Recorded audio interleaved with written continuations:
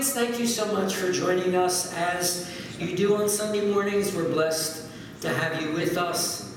And certainly as I look at the smiling, beautiful faces in this audience this morning, we're so blessed to have you in the house of the Lord with us on this Sunday morning. We're continuing in our Sermon on the Mount series, The Upside Down Kingdom. And today's message is entitled, Christians Turn the Other Cheek. I wish I could just pronounce the benediction, because that does not sound like an appealing topic, does it? We don't like the idea of turning the other cheek, yet that is what Jesus commanded us to do, did he not? So our text is Matthew 5, beginning in verse 38, and we want to read God's word together through verse 42. You have heard that it was said, an eye for an eye, and a tooth for a tooth. But I say to you, do not resist the one who is evil. But if anyone slaps you on the right cheek, turn to him the other also. And if anyone would sue you and take your tunic, let him have your cloak as well.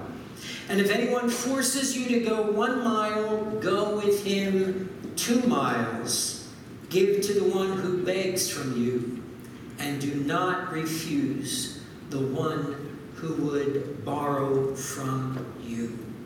So, Holy Spirit, we ask you this morning, in your faithfulness, as our hearts are open to receive the engrafted word, that it would truly enter into us, transforming our very DNA, that we would become more like you. Let your word run swiftly and be glorified. In Jesus' name we pray. Amen. Amen. Amen. Amen. Well, for those of you who've been with us over these past weeks, we are now into this 5th illustration in chapter 5, where Jesus is showing us yet once again that if we are going to be kingdom disciples, then our righteousness must, not can or should, but it must exceed the righteousness of the most righteous people of his day, the most holy people of his day, the most religious people of his day, the people who are always in church, the people who are always reading their Bible. Jesus comes on the scene and says, your righteousness must exceed the requirements of what you understand the Old Testament law to be, and for good reason. For Jesus says in verse 20, for unless your righteousness exceeds that of the scribes and Pharisees, you can never enter into the kingdom of heaven. I don't know about you. I want to be in that kingdom. How are we ever going to get into heaven without being into the kingdom? Some people are waiting to get to heaven, but the path to heaven is living in the kingdom today under the King Jesus, under his lordship, under his authority, submitted to his will and to his way. So Jesus begins each of these 6 sections, and today we're in the 5th with these same words. You have heard it said. What is he doing? He's referencing the Old Testament scripture that was either quoted by the scribes and Pharisees or most likely misquoted by them. And he responds with these words. This is what you've heard, but I say unto you. Oh, how we need to hear the voice of Jesus. Oh, how we need to hear what the Spirit of God is saying through the Word. And not what our tradition has told us. And not maybe what Grandpappy used to tell us because he had a certain slant on the Word of God. Is it what Jesus? Is it in alignment with what the Spirit of God is saying throughout the Scriptures? And so Jesus says, but I say unto you. And Jesus does what he always does best. When he speaks, he sets the record straight. And he challenges us as to the true meaning of what God intended in those words that we become so familiar with that they become almost cliche-ish. And not understanding them in the way that the religious leaders twisted them so that they could suit what they wanted them to mean. And so this morning we're coming to this passage of Scripture that is perhaps one of the most misunderstood in the entire Sermon on the Mount. And Jesus opens with these words that we read in verse 38. Words that we're so familiar with. Words that we hear often quoted. They were originally spoken by Moses, and they were recorded in Exodus 21. Eye for an eye, and tooth for tooth. And that's usually where we stop. But did you know when Moses spoke these words by inspiration of the Spirit, that verse continues, hand for hand, foot for foot, burn for burn, wound for wound, stripe for stripe. Well, this morning we want to understand the intention of what was meant by those words that were given by Moses.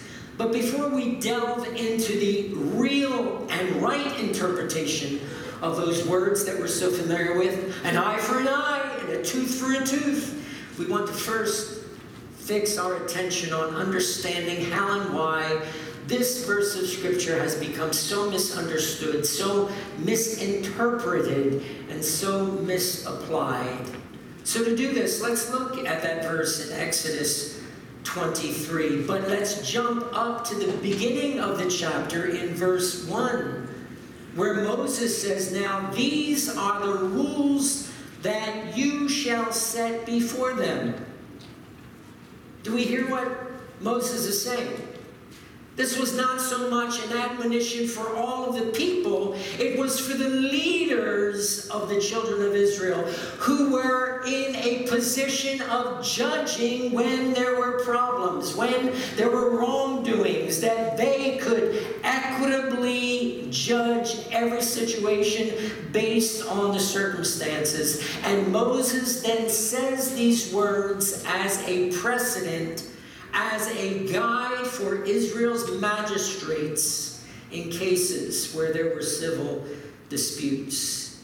They were to serve as a guide in how they were to sentence an offender, to sentence them with a penalty that was consistent with the crime.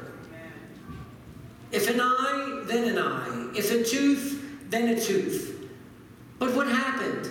Over time, the religious leaders hijacked this principle in God's Word, this principle that was reserved for the judges of Israel. And they taught that it was actually a standard that I embrace, so that when there is a wrong that is done against me, this is how I am to adjudicate. So if something happens and some wrong is done against you, you then take on the idea and the belief that it's lawful now for me to retaliate. It's lawful for me now to seek for retribution. For after all, did not Moses say, an eye for an eye and a tooth for a tooth? Now let's be honest, isn't that how we have always understood that verse of Scripture? Every time something is wrong, well, an eye for an eye, and I'm gonna get my just due here. But that was never the intention of this injunction. In fact, it was given as a deterrent.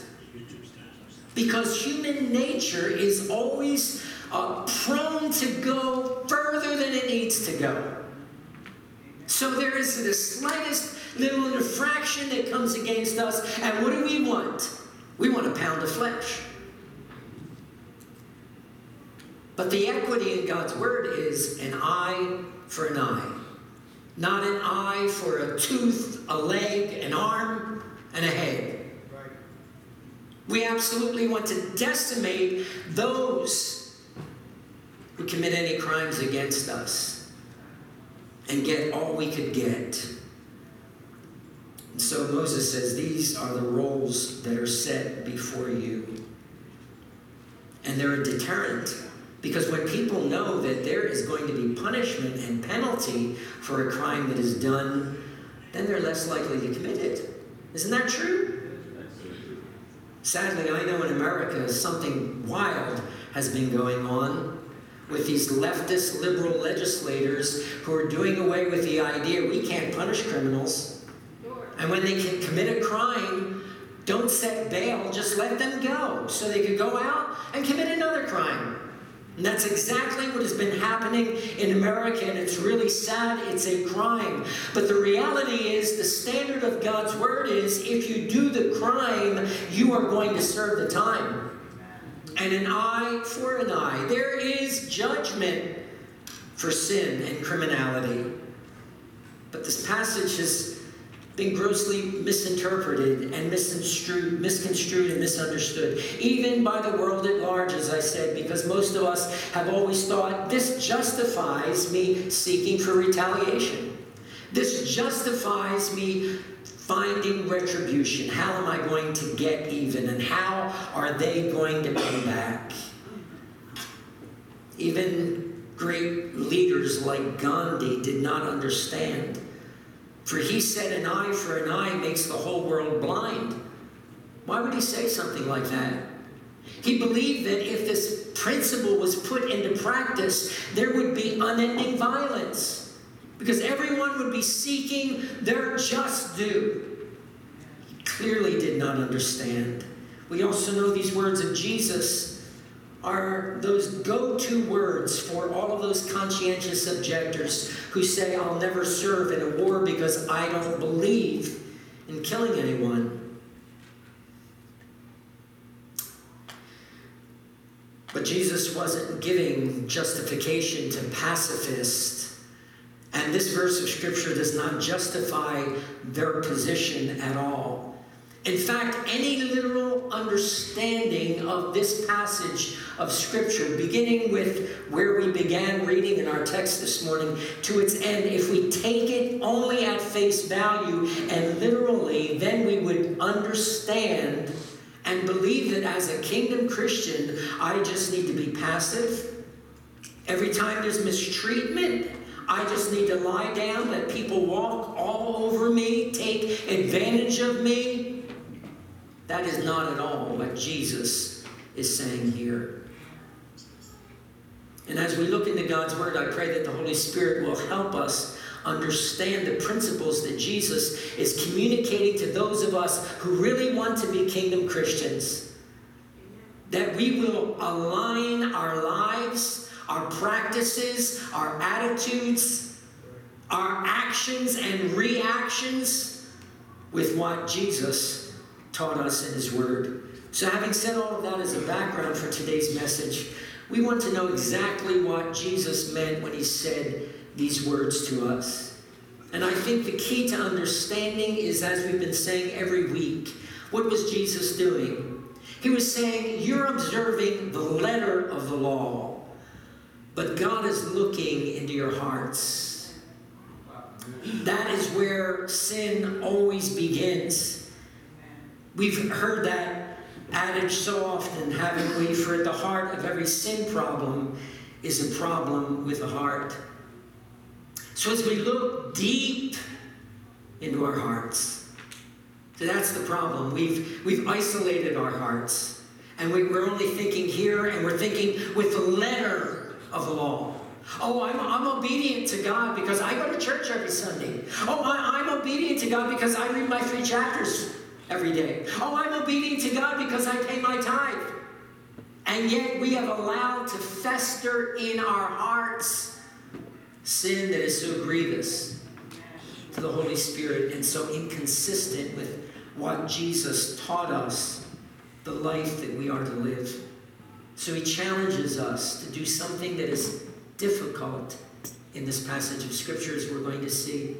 And that challenge is that we forfeit our rights.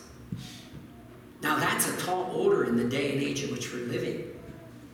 Because there's a new philosophy in America today, and it's one of entitlement.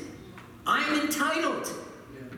In fact, how many people did not want to go back to work After COVID settled down and businesses reopened, why should I go back to work? The government is giving me all of this money, and I'm making more money through the government than going back to work. I know it sounds logical, it sounds rational, but that's an entitlement mentality that is not consistent with the Word of God. I'm sorry. I'm not apologizing, because I'm not apologizing for the Word of God. I'm apologizing if I've offended you, but my job is to preach the truth of God's Word. Amen.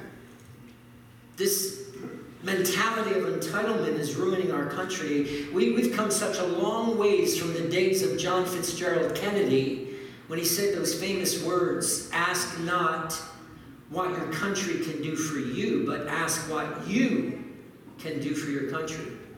America would be a much better place today if all of us as Americans would say, what can I contribute to society? What good can I bring?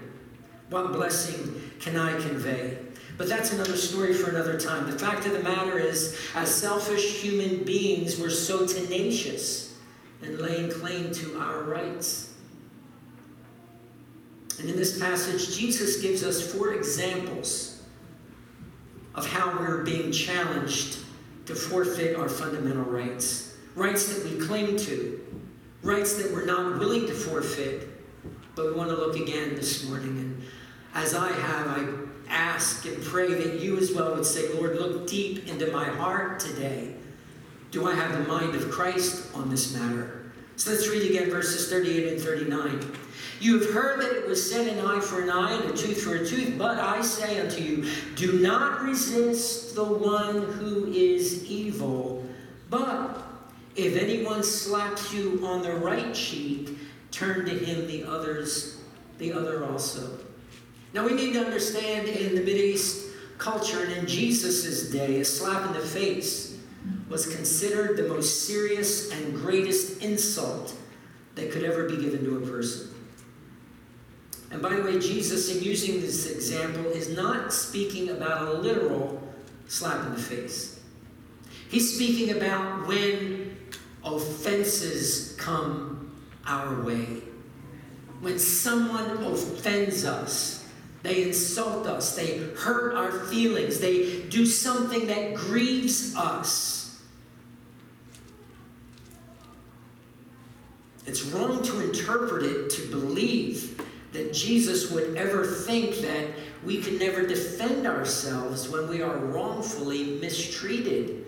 Now understand, there needs to be clarity here. And Jesus certainly is our example. But what did he say here? Turn the other cheek. Do you think that if someone came up to you with a baseball bat and hit you on the right cheek, that you're supposed to turn and say, okay, do this side? I mean, it's just ludicrous to believe that this could be taken or should be taken literally. What Jesus is seeking to teach us, that in life when offense comes, we should not seek for retaliation. Even though, admittedly, that is our human, natural inclination. That's just, we're wired that way. That's why we need to be rewired. That's why we need the Holy Spirit to come in and rewire us and change our DNA from a sinful nature to God's nature, to a nature that reflects the likeness of Jesus Christ. So Jesus is exaggerating something to drive home this important truth. Don't act and react like the world in situations and seek for vindication. Leave that to God. Yeah, you say, I have a right, but I have a right. If you're going to be a kingdom disciple. Now we get to understand what Jesus meant when he said, straight is the gate, narrow is the way that leads to life, and few there be that find it. The largest majority of Christians will never buy the sermon that I'm preaching this morning.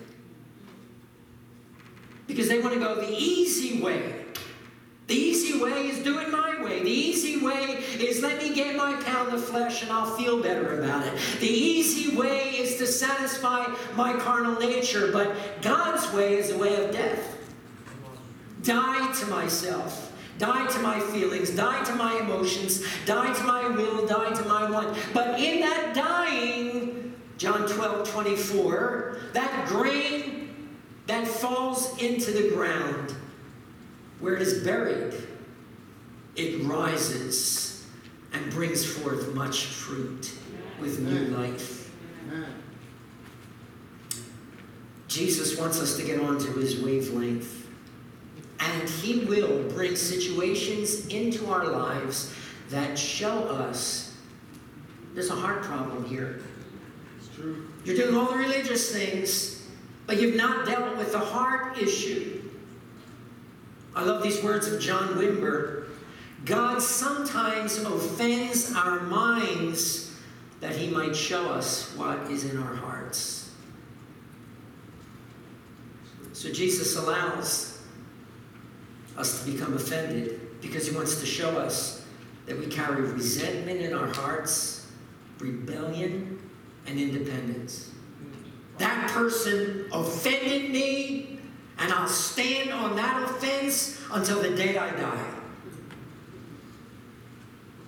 My heart breaks because you're missing out. You've closed your heart to all that God wants to pour into you by clinging to that bitterness. Jesus is our example, is he not? Was there anyone that was more maligned than Jesus? And the most unworthy person of ever being misaligned?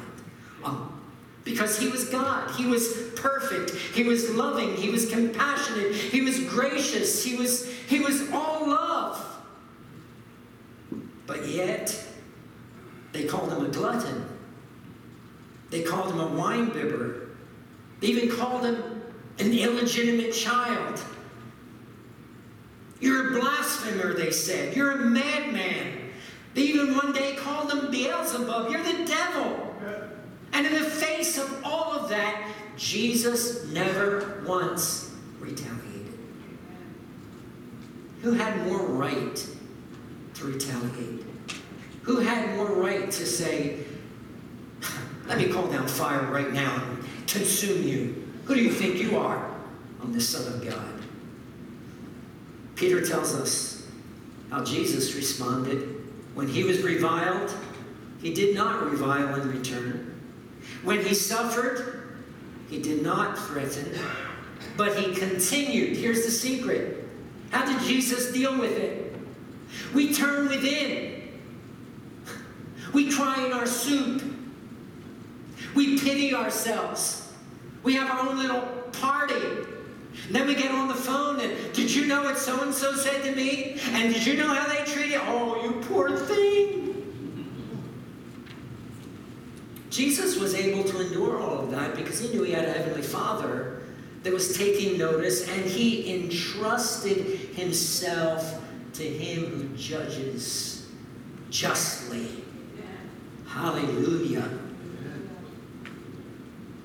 All the injustices that have ever come against you in your life, one day they will be righted. Yes. If you refuse to take it into your own hands. Don't take it into your own hands because God says, okay, you're taking care of it. I don't need to take care of it. Jesus always turned the other cheek. He never sought for retribution. Every offense that came against him, he entrusted to his Father. Here are a couple of great axioms to live by. Show respect to people who don't even deserve it. Now, doesn't that go against the grain? I mean, honestly. It goes against the grain, but we belong to a different kingdom. I'm preaching to myself. If any of you could receive what I'm saying this morning, know that I'm preaching to myself. I'm not preaching at you, I'm preaching to myself. And if you're hearing this conversation, it's going on in my own heart. Receive it.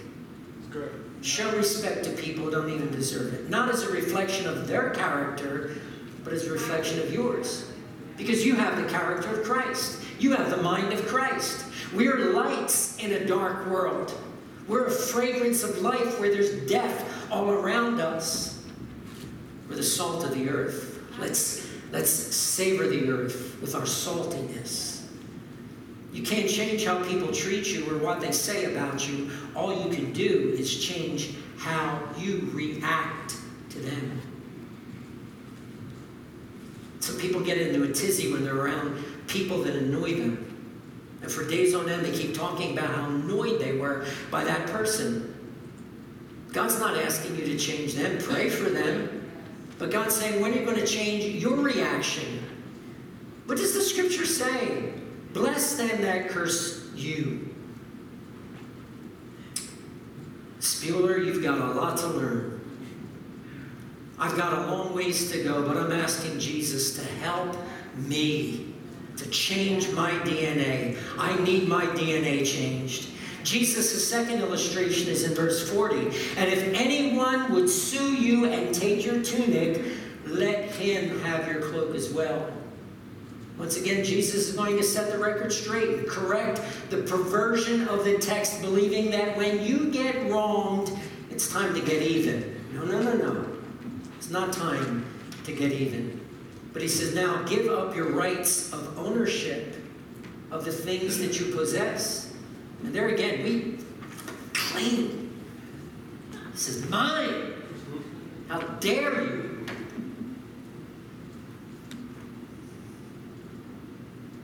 Do we understand it?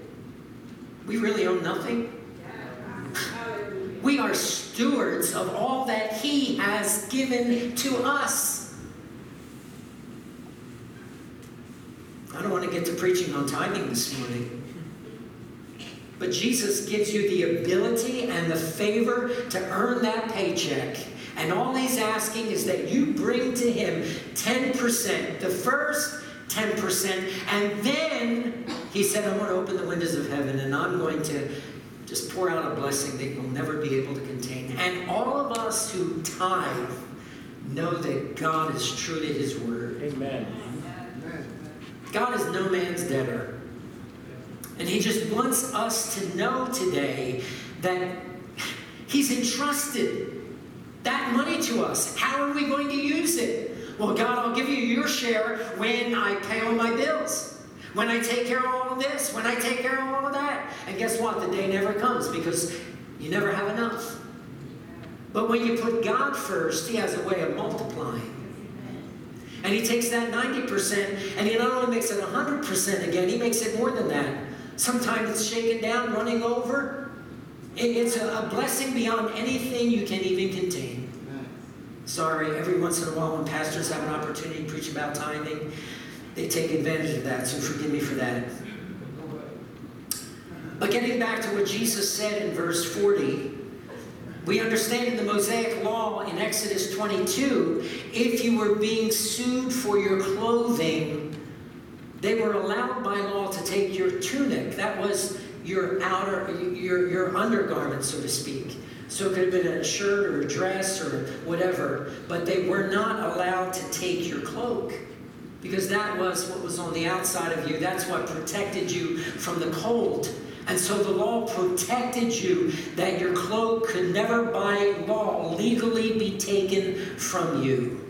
And now Jesus comes along and says, okay, you're being sued. You want my shirt? Here's my coat also. Again, this is not to be taken literally. Jesus isn't suggesting if someone sues you for money that you just, oh, you want that money? Here's my house too. That's just foolishness. And that's not what Jesus is after here. What Jesus is after here is that we protect our hearts. And the way we protect our hearts is to allow him to reveal to us what is that stinginess or greediness in us that wants to keep everything for ourselves, that makes us miserable because we're up at night and we're having sleepless nights, worrying about the stock market, worrying about, am I going to have enough to live on, worrying about how am I... When God says, if someone really is in need, and we shut up our hearts, how can we say the love of God abides in us? Because the rule of the law of the kingdom is to give to those who ask. Now, obviously, we need to use wisdom. We need to be led by the Spirit. But to shut ourselves off completely is certainly against the word of God. Thirdly, in verse 42, Jesus teaches us that we have no rights either to our time, and whoever compels you to go 1 mile, go with him 2. You know, time is a precious commodity. And when your day is interrupted with another demand that someone is making on you, you could easily get resentful about that. And in Jesus' day, we understand and we know that Israel was under Roman occupation, and by law of the Roman Empire, any soldier could go up to any Jew and say, hey, here's my backpack. By law, you're required to carry it 1 mile. And can you imagine all the resentment that the Jewish people had every time that happened to them? They were certainly familiar with these laws. And for Jesus now to say, go with him 2 miles. I mean, are you kidding me? How dare they infringe on my schedule, on what I have planned, and asking me to take on their burden for 1 mile? Do you want to live in the kingdom? Do you want to be a kingdom disciple? Be willing to make the sacrifices that will bless others and advance the kingdom and bring glory to God, showing this is the heart of Jesus. He's willing to be inconvenienced. He's willing to love. He's giving more than required of him. And we're to be his reflection. Fourthly and finally, give to the one who begs from you, and do not refuse the one who would borrow from you. And here Jesus is talking, obviously, about our money. No right. Again, we're stewards. We don't have a right to own our money. It's been entrusted to us. And one day, we will all give an account when we stand before the judgment seat of Christ. Did you know we're all going to stand before the judgment seat of Christ? Thank God we're not going to stand before the great white throne judgment, because that's where God is going to say to all of those who rejected him, depart from me, I never knew you. Oh, but I went to church on Sunday. Depart from me, I never knew you. But at the judgment seat of Christ, we will give an account of how we spent our time, how we spent our money, how we lived our lives. It's a sobering, sobering thought. May God help us to live our lives in wisdom, and to be generous with what he has given to us. And that when we give with cheerful hearts. I so appreciated, I think it was Dave Canty a few weeks ago when he took the offering. God's not looking for you to grudgingly give him. He's looking for us to have cheerful heart. God, you've given me so much. What you're asking me to give is just a pittance, and I do it with joy. I do it with thanksgiving. I do it with gratitude in my heart. And then considering the needs of others, Paul says in Galatians 6 and verse 10, as we have therefore opportunity, let us do good unto all men, especially to those that are of the household of faith. When we see a need, we respond to that need. So what's the challenge to our hearts this morning? Here's the summary of it. We have no right to retaliate when offense comes against us. We have no right to claim ownership of anything that we have. We're required by God to forfeit our right to our time, to our money. You hear those things, they're all counterintuitive. They don't make sense to this rational mind. But when you have the mind of Christ, and you want to live the life that Christ lived, then they begin to make sense. There's so much that Jesus says in the Sermon on the Mount. So buckle up, church, because as we get into the sermon, we're going to hear things Jesus tell us that are going to be like a surgeon's knife that cuts into our hearts and reveals to us that there's a malignancy there that he wants to take out so that we can become more like him. We don't have rights. We need to forfeit them. In our flesh, we want to settle the score. In our flesh, we want to make sure no one ever takes advantage of us. No one ever thinks they could make a doormat of us. No one ever thinks they could get away with what they are doing. And so we'll go to great lengths to protect ourselves. We'll go to great lengths to exact vengeance on someone who has wronged us. But then Jesus comes to us and his Spirit says, I want you to be better than that. You're my son. You're my daughter. I want you to turn the other cheek. I want you to give what you're not required to give. I want you to go the extra mile.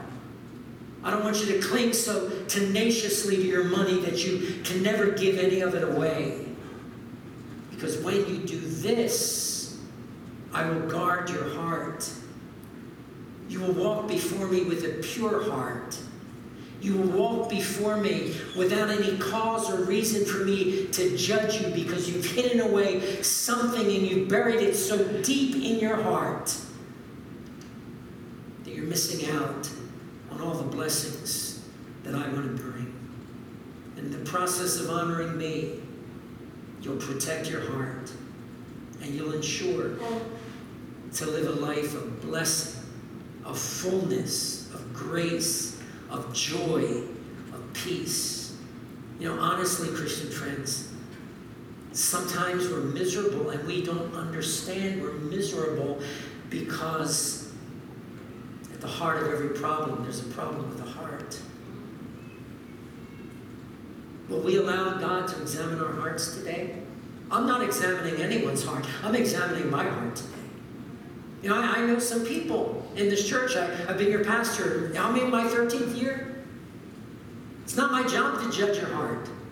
It's my job to judge my heart. What did David say? Search me, O God, and know my heart. See if there be a wicked way in me, and cleanse me from all unrighteousness and from wickedness, that I might walk before the Lord with a heart that is pleasing unto him. Amen. Let's bow our heads now. So we ask you, Holy Spirit, today to search us, to know us,